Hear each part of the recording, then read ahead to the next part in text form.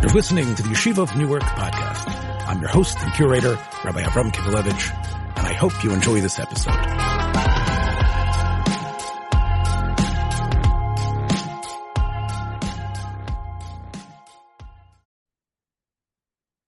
So, I'm speaking to you after a major snowfall has blanketed the Northeast. We're also coming to the end of the Daf Yomi cycle of Baba Kama.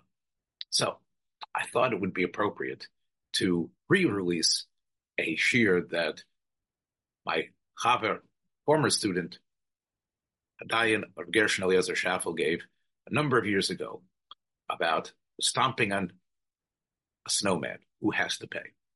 And it's connected to not only the idea, of course, that is in people's minds as they shovel and move the snow away and look at these snowmen that some of the children have made, but also sugis and Baba Kama that have to do with pinning down what exactly a mazik is and what it means to be mashrum to a nizik. I think that once again, you will discover the clarity in Rabbi Schaffel's presentation. You will hear the excitement in the students who are listening through Zoom and raising their questions, and the real masterful way that Rabbi Schaffel answers them and still moves on and gets the shir said. So here it is. I hope you enjoy it. This episode. But let's say somebody goes ahead and makes for themselves, spends a few hours carving out with great precision a snowman. Whatever it is, whatever the snowman looks like, but they spend a lot of time making a snowman, and then somebody comes along. We'll call him for simplicity, DRS, for dirty rotten scoundrel. So DRS comes along and stomps on the snowman and breaks it. So obviously, the people who spent a lot of time going ahead and making that snowman are going to be very upset by that. But the question is going to be, when it comes to the halachas of nezikin, when it comes to halachas of damages, so we always want to know that, as we've talked about a number of times, that there's a major difference between categorizing somebody as a dirty, rotten scoundrel and saying that somebody has to pay for the damage which they inflicted. And that's going to be the question over here, is breaking somebody else's snowman grounds to go ahead and make them pay for damage. Now, our Western culture mindset would say, you ruined my stuff. And if you ruined my stuff, so obviously you're going to have to pay for having ruined my stuff. Our tendency is to go ahead and sue everybody and everybody that we can. We could sue the parents, we could sue the grandparents, and probably the shul where they daven. So we could go after everybody over here and see if we could collect some money. But the question is, halachically, what exactly is going to be the halacha? Now, if you remember, and this is taking us back a number of years, when we did the shir on the three little pigs. So in the shir on the three little pigs, we actually brought up this question. And the question in the context over there related specifically to when the wolf comes along and he says to the pig that lives in the house of straw, I'll huff and I'll puff and I'll blow your house down. And then the pig says, not by the hair, my little chin chin. And the wolf goes ahead and blows it down. So the question is, what damage did the wolf do to the house? So assuming that nothing was actually glued together, and there were no screws and there were no nails or something holding it together, it just happens to be that it was piled up in a particular way. So now all of the pieces are still intact. So there's nothing which is broken. You just have a dismantle. It's as if you just got it shipped to your house, and it says assembly required. So you're back at square one. So you could go ahead and you could spend the time to go ahead and reassemble it. But if I go ahead and I take apart your thing, which now requires reassembly, but there's no broken parts, everything is still usable to be able to reassemble, is that called nezikin? Is that called damages in the sense that beyond being a dirty, rotten scoundrel, you have to pay? Or is it something for which one would not have to pay? So that is the question that we are going to address.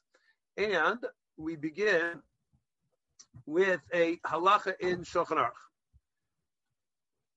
And once again, we, as we've seen many, many times, where the way Shulchan Aruch works and the way these types of things work is that we find precedent, and the specific case of the precedent isn't really what's going to be so important. If you read it by itself, you would think that this is not going to be relevant at all, but everything in halacha, and certainly everything in Choshen Mishpat, is really principle-based rather than the specific case.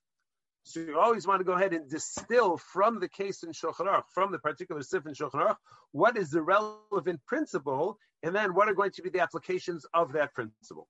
So we have to start with a halacha which doesn't really come up, but as I said, the principles will then be relevant for where we are. Okay, so we are in Sif Beis.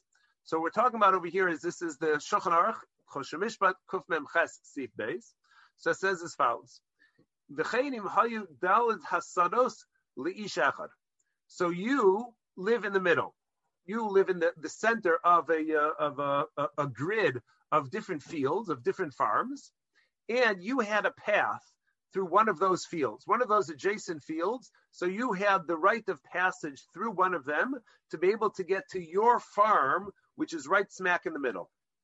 And as a result of Corona, let's say, so you weren't out in the field for a long period of time, and now you happen to no longer remember which one of the fields you used to go through in order to be able to get to your field. So you had the right of passage either north, south, east, or west, and you just don't remember which one is which. Okay, so under normal conditions, in the event that my four neighbors are, just going across the board over here, are the Silvers, the Appelsons, the Cohns, and the Myers. So as I go to each one of them, I go to the Silvers and I say, I had a path somehow through one of the fields to get to my field. Is it through yours? And Ralph says, nothing doing over here, sorry. And then I go to the Appelsons. I say, Charlene, do you remember if I had a path through your field? Charlene says, absolutely not, nothing doing over here. And then I go to the Cohns and I say, Al, do I have a path through your field? He says, sorry, you're out of luck. And then I go to the Myers and say, please, did I have a path through your field? And he says, too bad, so sad. So now I know I had a path somewhere, but I have no taina, I have no claim against anybody because everybody could go ahead and deny it. So since everybody could deny it, and rule number one of Choshen Mishpat is Hamotzi Mechaver Levaraya. So if I'm going to prove that I have rights of passage through somebody's field, I need some sort of proof. Absent that proof, I'm just out of luck. I'm going to have to fly in, drop myself in by helicopter or by drone, and every one of my neighbors is going to be able to refuse to give me passage. That's really what Sif Aleph talks about. Now here in Sif Beis, Shulchan Aruch says, V'chein im hayu, valid tzasaros le'ish echad. Let's say Batya went ahead and bought up the four fields which surround me. She bought up the Silvers, the Appelsons, the Cohns, and the Myers fields. So now there's one person who owns all four surrounding fields. Shekana osan me'arba. She went ahead and she bought it from all four of them. So now I say, Baruch Hashem. Now there's one person who owns all four fields, and now I could say to Batya, you know what, Batya? I know for sure I had a path through one of these fields. You now own all four of them, so you have to provide me with a path through one of your fields. I'll let you choose which one you want me to go through, but you are obligated now to go ahead and give me rights of passage through one of your fields. So what does Batya say? Too bad, so sad. Eilo alav derech. So the halacha is, I'm still out of luck, and I have no right to demand passage through any of Batya's fields. Why? Because what's she going to say? Sharei omer lo, because Batya is going to go ahead and she's going to play hardball. She's going to say to me, listen, if you're going to start messing around with me and claiming that I have to provide you with rights of passage, you know what I'm going to do? Ata im achzer lechol echad shtaro, elata yachol avro alechamem. She said, I will go ahead and I will cancel my real estate purchase from each one of those families, and then you're out of luck. Ha! So what are you going to say to that? Now, if she were to do that, so then I'd be back at square one, I'd be back in Sif Aleph, and I would have no definitive claim against anybody, not the Silvers, the Appelsons, the Cohns, or the Myers.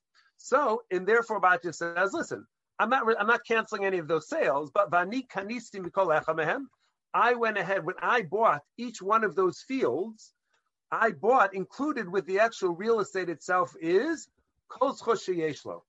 So the Silvers had the right to say to me, listen, you have no right to passage to our field. It must have been somebody else. And the Applesons also had the right to say to me, you have no right to passage to our field. It must be somebody else. So as Batya buys up all those properties, she buys not only the real estate, but the right to send me away and say that I have no claim against her whatsoever.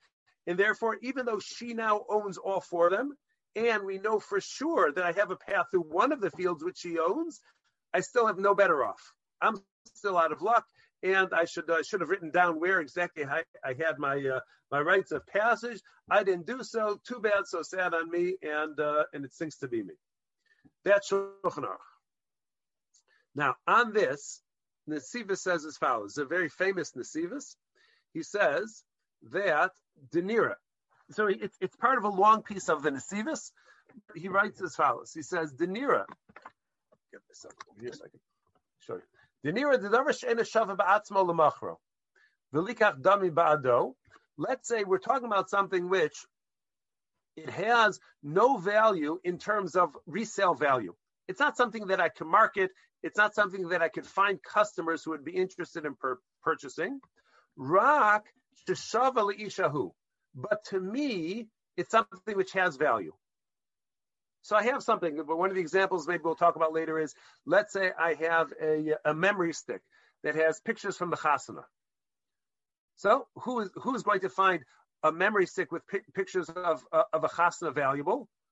Only the family members. If I try and sell any of you those pictures with the memory stick, you'd buy it for the value of a memory stick. It doesn't have any increased value whatsoever because of my chasana pictures. It's just a memory stick.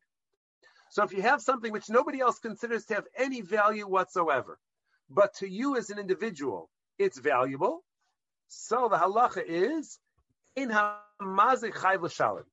So if you go ahead and you damage that, so you don't have to pay anything whatsoever. Let's say your high school graduation, the final transcript of your high school has straight A's all the way through. Let's just say it's not mine. That's what I'm saying. It's yours. So you have straight A's all the way through your high school. So to you, that may be something which has value. How much would anybody else spend on that copy of your high school transcript? Nothing. Not a person in the world who would be interested in buying that. So you have something which is valuable to you, and I come along and I destroy it. So do I have to pay you for having destroyed your high school transcript? So the Nesiva says, nope, you don't have to pay. Because it's not considered to be damage if I go ahead and I ruin something which has, to you, sentimental value, but it has no market value whatsoever. That is the principle of this Nesivus. And he says, okay,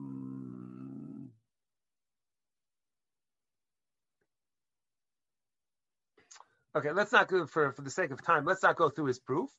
But he says, after he brings a proof from this Gemara in Baba Kama, he says, Elavadai, this is the main idea, Hav mazik davar she'ef shalikach damim ba'ado, if I go ahead and damage something, which you cannot get any money to sell it, for the sale of that thing, it doesn't have a market, nobody's interested in buying it, pater. So the mazik is going to be exempt from having to make payment.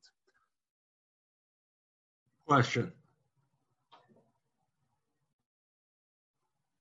In terms of, can you make somebody pay for damaging something which does not have market value?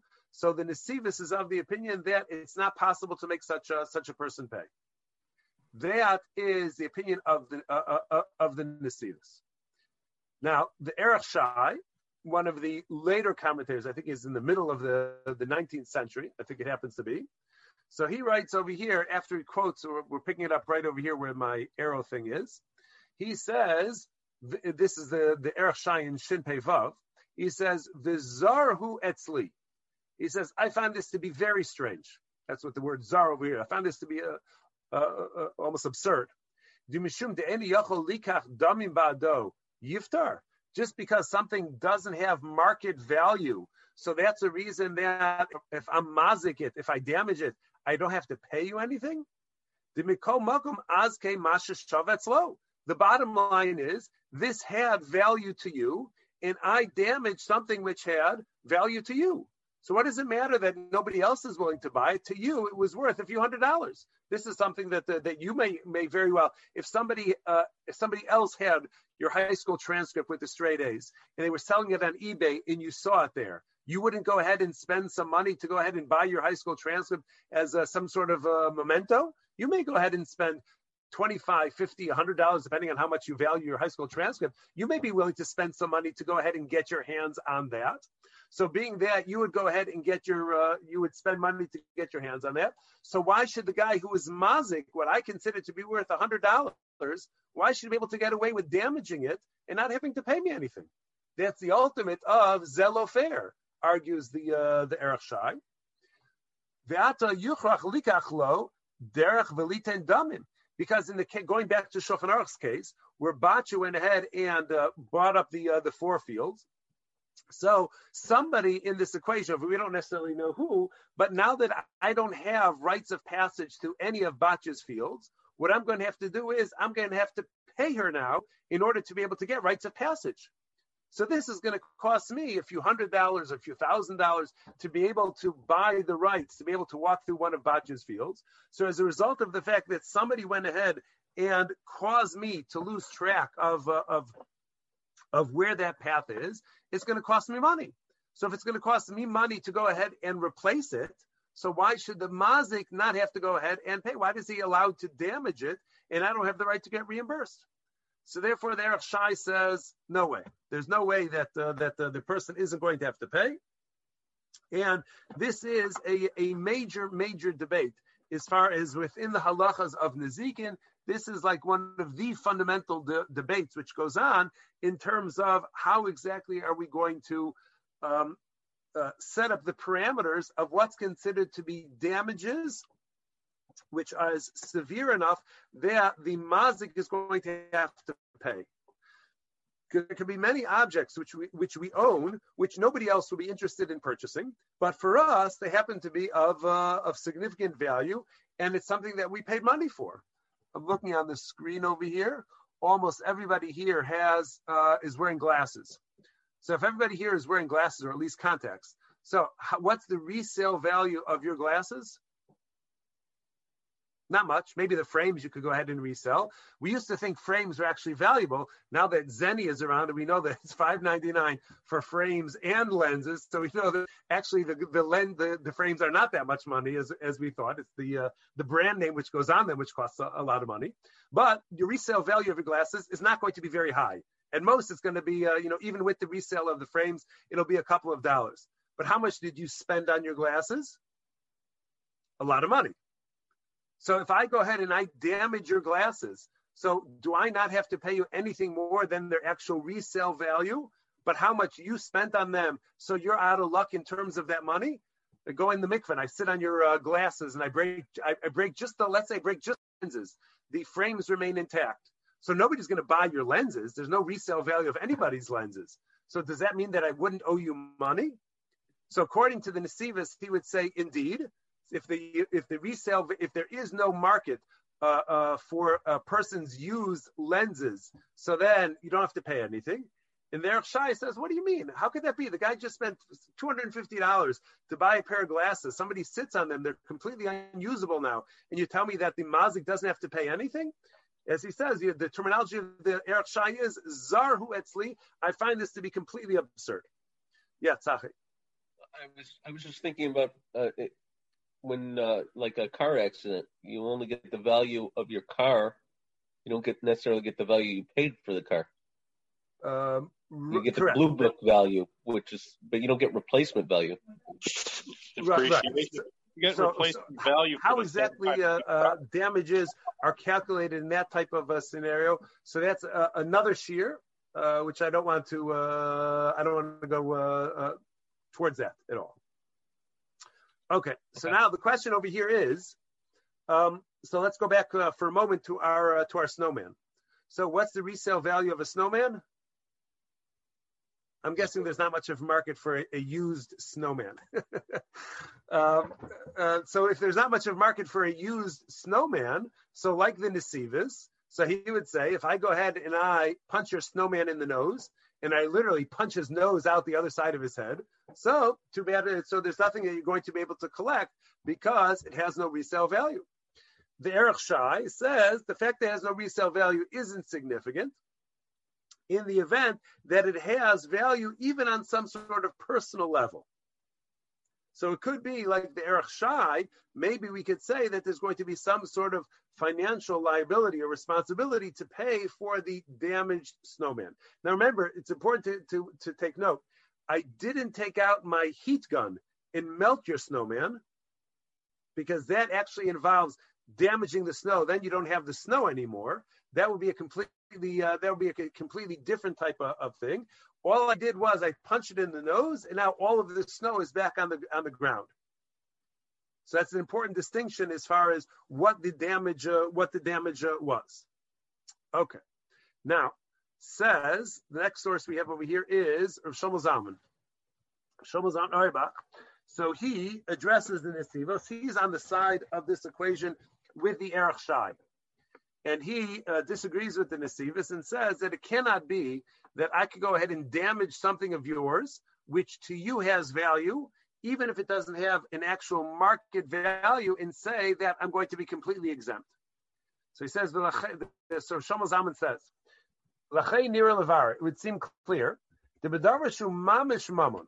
something which actually has value. Let's use our example of glasses. So he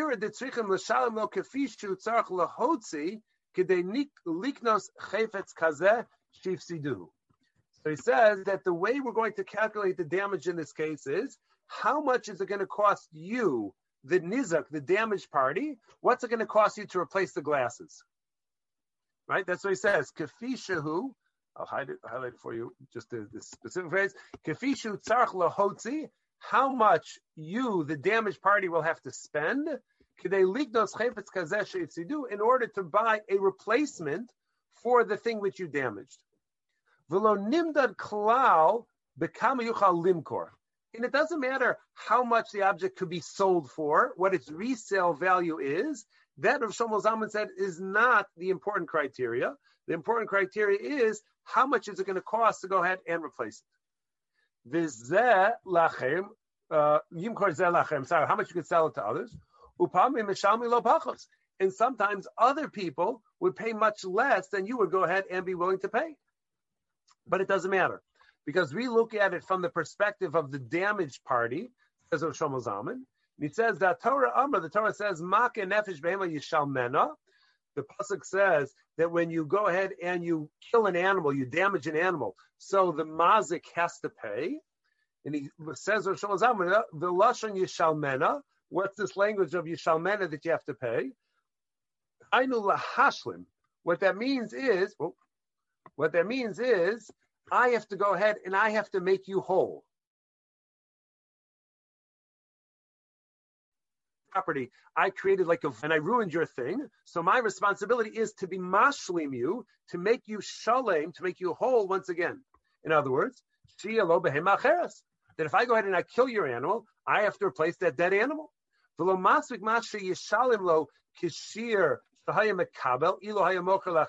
it's not enough for me to pay you what you could have sold it for if you were to sell it to other people, because you didn't want to sell it to other people. Let's take the extreme example, which we connect with better than the case of the animal.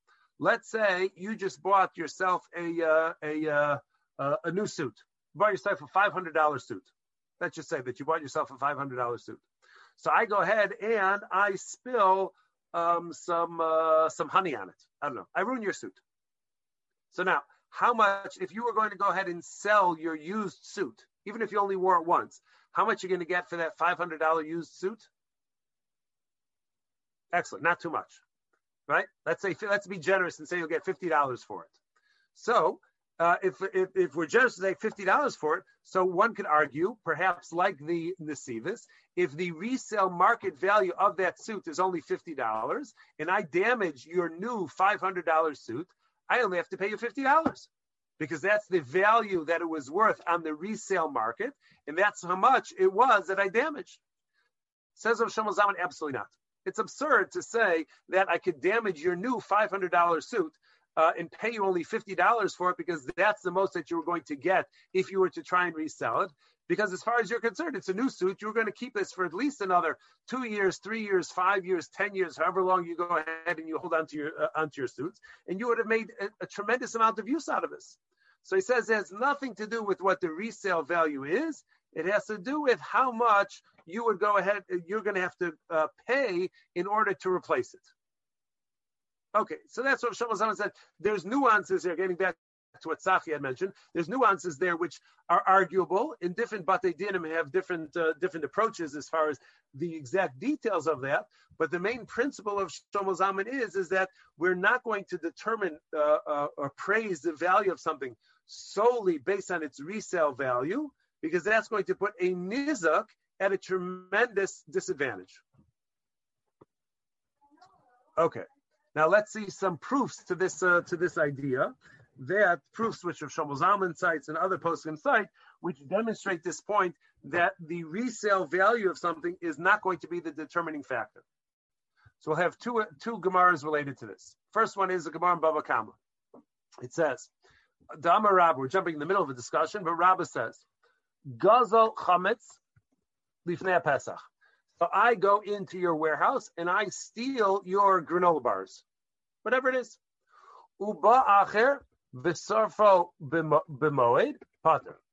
So somebody comes along. I have the stolen granola bars, and somebody comes along and burns those stolen granola bars which are in my possession. So that person is Pater. Why? Because everybody has to go ahead and destroy it on Pesach. You're not allowed to keep chametz on Pesach. It has to be destroyed. Okay, that's not our halacha. That's not really what we're so interested in. Now, la'achar Pesach, machlokes Reb Shimon v'Rabbanan. But in the event that I hold on to your stolen granola bars till Shavuos time, and then come Shavuos time, I go ahead and or you come along and you burn them. A third party comes along and destroys them. So does that third party have to go ahead and pay for for burning this pallet of granola bars or not? Now, what's unique over here is, what's the resale value of granola bars which were in possession of a Jew on Pesach? Big fat zero. Big fat zero, because the halach is chametz she'avar alav Pesach. Chametz, which was in the possession of a Jew on Pesach, is asur b'hana. You're not allowed to get any benefit from it. So in terms of market value, so the resale value of these granola bars is absolutely zero. But yet, it may be that, now what potential value does it have? And I don't want to get too much into this to this concept, but there's a phrase over here which the Gemara uses, which is really the topic over here, and that is davar hagorim lemamon kemamon dami. Something which doesn't have inherent value, but it's the cause of value. Is that considered to be a monetary value? In other words, putting it into this context, if I stole your granola bars and I kept possession of them on Pesach, now the granola bars in terms of market value is absolutely zero because it's asur b'hana. But what's my responsibility as a thief? As a thief who stole your granola bars, what's my primary responsibility? I have to return the stolen property. If I could successfully return these granola bars to you, even though I'm returning them to you and they're now asur b'hana, but physically they're still intact, so I will not have to pay any anything out of pocket to reimburse you for the loss of value. So if you say this principle, if you follow this principle that davar hagorim lemamon kemamon dami, that something which is a cause of money is like money. So for me, the ganav, these granola bars had value because I could give them back to the owner and not have to pay anything out of pocket. When you come along and you burn them, now I can no longer return them to the original owner. If I can't return the stolen property to the owner, then I have to pay him for that. So these Isurei Hana granola bars will save me $1,000 out of pocket. So according to the Rabbanan, who say, that's what the Gemara says, that the Rabbanan Damar, according to Reb Shimon, who says, Davar Gam L'Mamon K'Mamon Dami, so Chayev. According to Reb Shimon, if you go ahead and you burn the stolen granola bars, so you have to reimburse me. They had no market value because it was Asur B'Hana. So if they had no market value, they're Asur B'Hana. How could anybody possibly say that you have to reimburse me? So here's a raya, says of Shlomo Zalman and others. Here's proof positive that we don't determine the nezek value of something based on its resale value, because these granola bars have no resale value because they're Asur B'Hana. But as long as it's value to that individual, so then that already is significant enough that we're going to make the mazik, we're going to make the person who damaged the property go ahead and pay his victim, pay the nizak. Can I protest for a minute? Can I protest or question? Sure. I'm very uncomfortable with comparing the case of a Ganav to a mazik who may have been completely unintentional anyway. In the case of a Ganav, there's no mention of Shnayim Yishalem. That he's the very act of his Geneva made him, made him responsible for at least double and even more than double in some other cases. And it has nothing to do with the value of the object. So I'm uncomfortable with using the Ganef to answer questions for the case of a mazik. Excellent.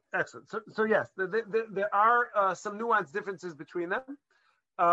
One of the things which we did not discuss, just because that also would be a whole shir in and of itself, is what exactly is the isser of damaging somebody else's property. Nowhere in the Torah does it say, thou shalt not damage somebody else's property. So the isser of being mazik somebody else's property has to fit into some other category. And there's a major debate which category that falls into. Some people actually put it into Geneva. Because Geneva is I take something away from you which you no longer have. And if I damage your property, I don't have your thing, but you also don't have it. You don't have use of it because I went ahead and I damaged it and you've lost that value. So there's a lot of discussion about exactly how to categorize a mazik, where in Shulchan Aruch it's going to go, or which isser it's going to fall under.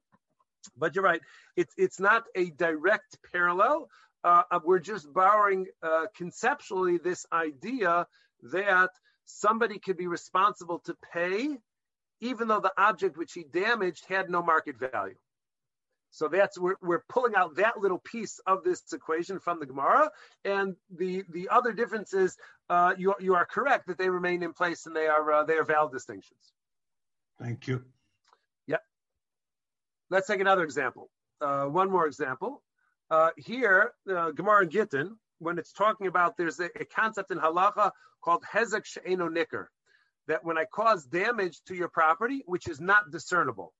Let's say I go ahead and I borrow your fleshig pot and I make macaroni and cheese in it. And I return it to you and I say, I'm so sorry, I trafed up your pot. You say, well, I just bought this pot from Bed Bath & Beyond. It cost me $39.99, and you owe me $39.99 for, let's say, it can't be kashrut or something. So you owe me $39.99 for the pot. I say, sorry, hezek she'eno nicker. It's an undiscernible damage. There's nothing physical which has been changed about it. It's a halachic change which it went through because it went from fleshig to now treif, and that's called hezek she'eno nicker. And there are opinions which say that I don't have to pay.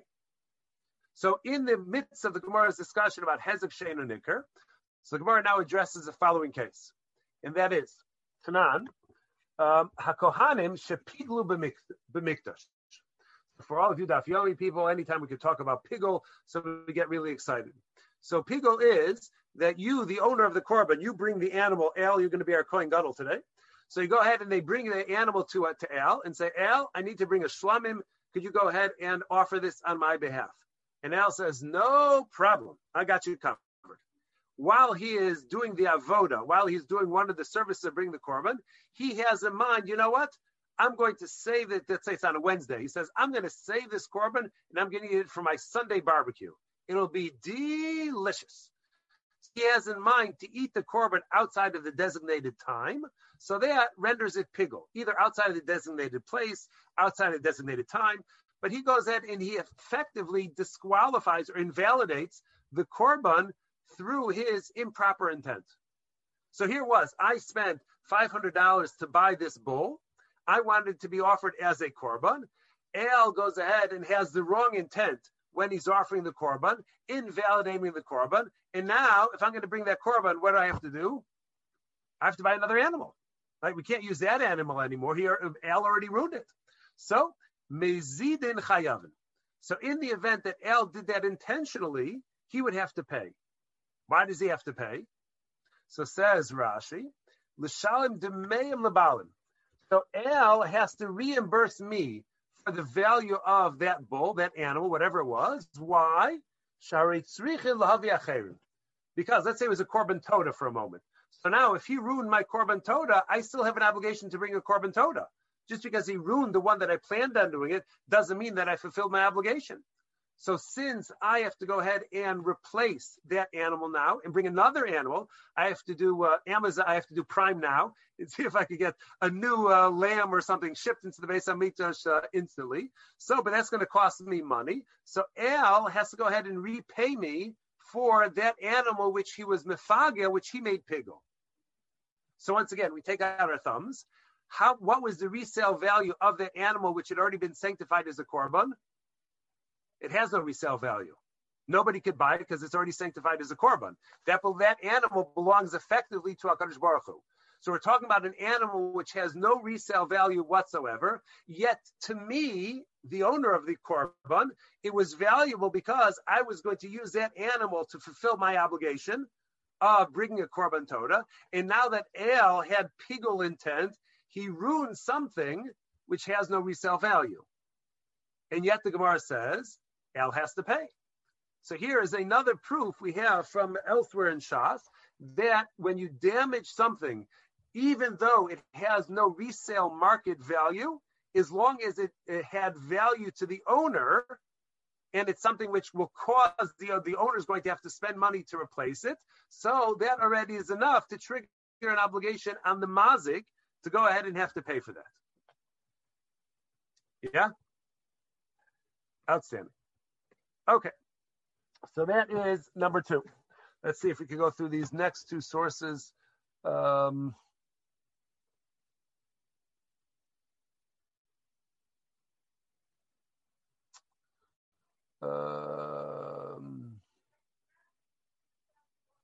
Okay, we're just going to jump in.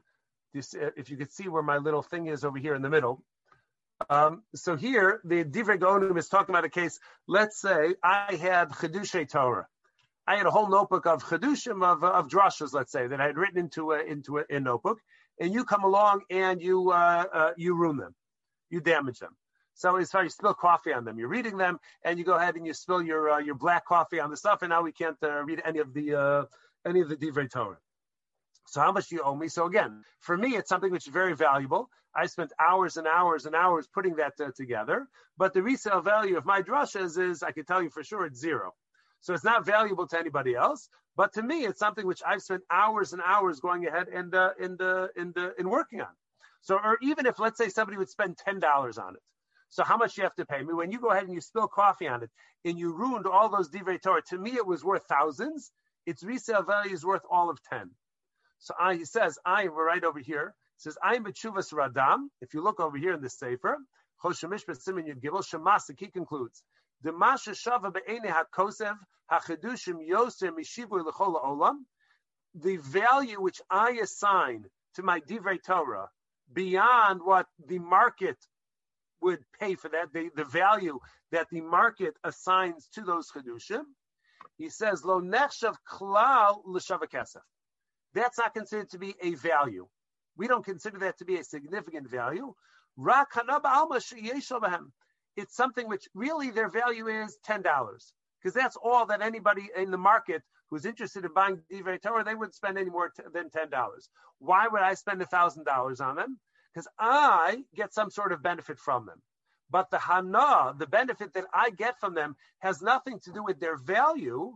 That's just a personal feeling which I have towards my divrei Torah that I would spend that much money. But people spend a lot of money on very fleeting experiences, which leave them nothing at the end of the day. And they, nonetheless, how much does it cost to jump out of a plane in a parachute? It'll cost you for sure a few thousand, $100 to go ahead and do so. And what do you get at the end of the day? You get a warm, fuzzy memory, the fact that you went ahead and you jumped out of a plane. You got nothing for that. So you'll spend a lot of money on the experience of being able to jump out of a plane. So the Tshuvas HaRadam says that when you go ahead and the market value of these Chedushim is all of $10, but to you they're worth $1,000, that extra $990 that you would spend, that you assign value, that's just stam hana. That's a benefit that you have from having them, but it's not actual value, and therefore he would say that you don't actually have to pay. That's not really considered to be their value, and he equates it to another halacha, which is not so important.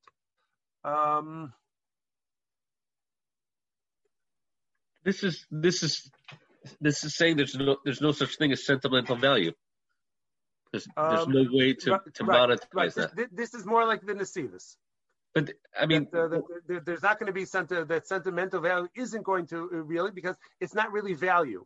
But again, we're talking about value of the object, but not damages. I mean, you could argue damages, couldn't you? Like he says, damages is only going to be based on what the general population would spend on it. How much it will be appraised in the market.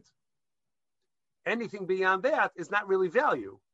It's just hana. It's just experience. But essentially, right, the real word is sentimental value. Sentimental value ultimately is not according to the Tshuvas HaRadam and the Nesivos. Sentimental value doesn't carry halachic weight to it. Correct. The last thing over here is you have from the Mishpat HaMazik. Mishpat HaMazik is a sefer written by somebody who's still alive and publishing Sfarim, now. It's in the middle of another work after Mishpat HaNah, I think will be the name. But he also addresses this same issue. He's talking about pictures. Pictures which are going to be relevant only to you, pictures of your family vacation. Right, so as much as you want to invite friends and neighbors over to look at your old slides, for those who remember, slides of your family vacations. So for this crowd, I can still get away with that. Once it's to my kids, and then they wouldn't even know what that means. They think it's what you wear on your feet. But once you go ahead and you try and show them slides of your family vacation, it has no value whatsoever. So he says. The one thing which he says is he differentiates between something which, if it's a repairable thing, and you would have to pay somebody to go ahead and do that repair, so then it may be that you would have to go ahead and you would have to pay. Maybe yes, maybe no. He argues a little bit about perhaps that's not the case, but something which would be which it's possible to pay for somebody to make a repair. That also is something which would be categorized as damages. Let's take an extreme example of that we talked about in the Kollel today. Let's say tonight I drive up to your house, I take out my toolkit, and I dismantle your car. I don't break anything. I just take it apart piece by piece, and I leave all the pieces there nice in neat order on your driveway. So am I a mazik?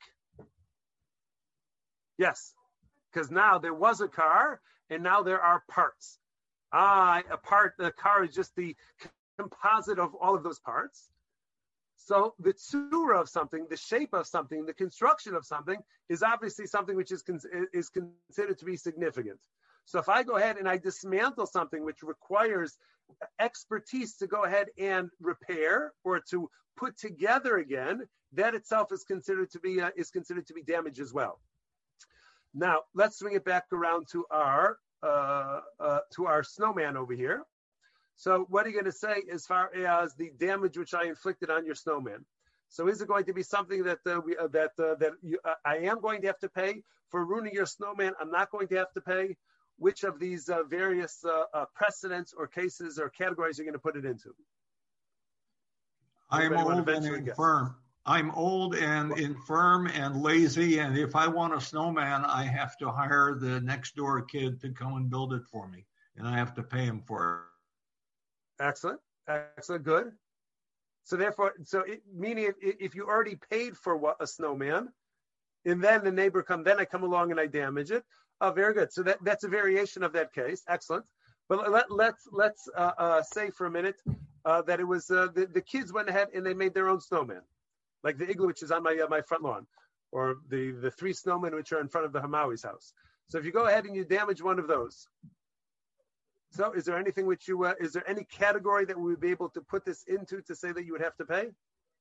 So we have to ask ourselves, number one, is there a resale value for snowmen? As far as I know, there is not. There's not really much of a market to go ahead and a resale value for that. How much did they spend on making the snowman? Nothing. They maybe grabbed a mask because it's cute to put masks on snowmen this year, and they may have grabbed a carrot from the kitchen or something, which didn't make its way into the soup or into the fish. But it doesn't really cost anything either, as far as that is concerned. So, absent those 2 criteria, it's not something which has resale value, and it's not something that you spent money to buy in the first place. Remember, that's what Shlomo Zalman was emphasizing, that if you spent money on the first place, even if its current market value is minimal or close to nothing, but to you, since you spent money on it, it's something of value. So here, you don't even have that. Now, in your case, Al, if you spend money on the snowman, then it may be recoverable, because you've already demonstrated that this is something which you spend money on, and it had value to you in that regard. So that may be a recoverable thing. But when a group of kids go ahead and make a snowman, it will be very difficult to go ahead and come up with a precedent to say that the one who damages that snowman just by pushing it over, not melting it down, because melting it down may be ruining the snow and a different thing. That would be related to the other share about walking on the neighbor's snow and ruining their the nice image which they have of a clean snow lawn. But in terms of actual damage and recovering things, so it would be a very difficult argument to make that somebody who damages a neighbor's snowman is going to have to pay. Once again, I'm emphasizing, dirty, rotten scoundrel he is, a DRS, he still is, for going ahead and doing that. It's certainly not a nice thing. It's lacking in V'hafta l'reacha kamocha. It may fall in the category of onas devarim. There's all sorts of ben adam l'chavero types of categories that we would put this in, but just in terms of straight up chosher mishpat liability, do you have to pay for the damages or not? So it would seem very difficult to come up with a scenario, other than Al's scenario, but it would seem very difficult to come up with a scenario where we could forcefully argue that the mazik is going to have to pay for that damaged snowman. Can you force them to repair it? It could be. It could be that you may be able to force a repair. That would be an interesting. We could. Yeah, I would say yes. I would say if it's something which is repairable, like you just need to lift the head back up on top of the snowman, and then just put around some extra snow around the edges just to stabilize it. It could be that would be your obligation. Yeah, I can hear that. Yeah, Batya, what are you gonna say? I was thinking the same things. Like, is repairing it, is having them rebuild it, something that could be done where it's not a monetary value, but if it is replaceable in the sense that you can have them redo what was then damaged, is that it? So it was along the same lines. Yeah, as long as it happens to be. If you look in Shin Pei Zayin, I think it is. So the primary obligation is not really to pay for damages. The primary obligation is really to repair. So the obligation to pay is in the event that it cannot be repaired. Or if you don't know if you can't make the repair yourself, then you could go ahead and you could hire somebody else to make the repair. But it's not really a monetary obligation per se. It's really an obligation to restore the thing to what it was. So that's why, yeah, I would agree with what both you and Steve are saying, that if this is something which is really a repairable thing, so go ahead and you spend the time now repairing it rather than just leaving it as is. I would go with that. What about trespassing?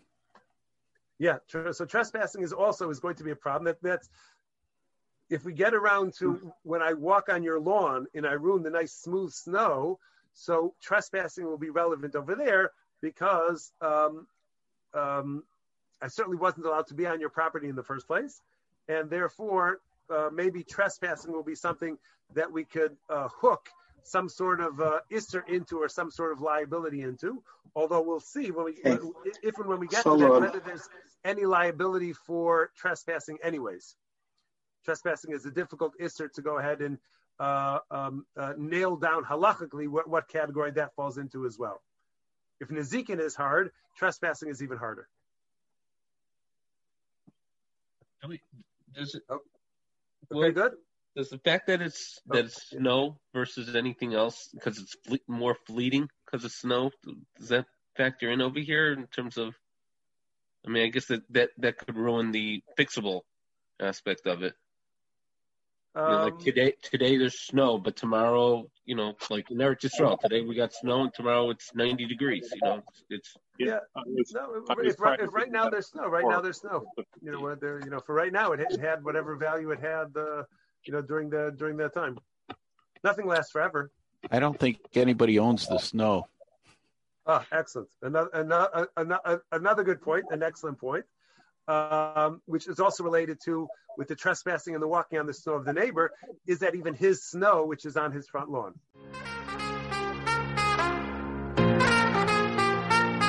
Thank you so much for listening to this episode. I hope you liked what you heard. If you did, please take a moment to share this or any of the many episodes available on our platform with friends in order to help grow our community. Until next time, shalom.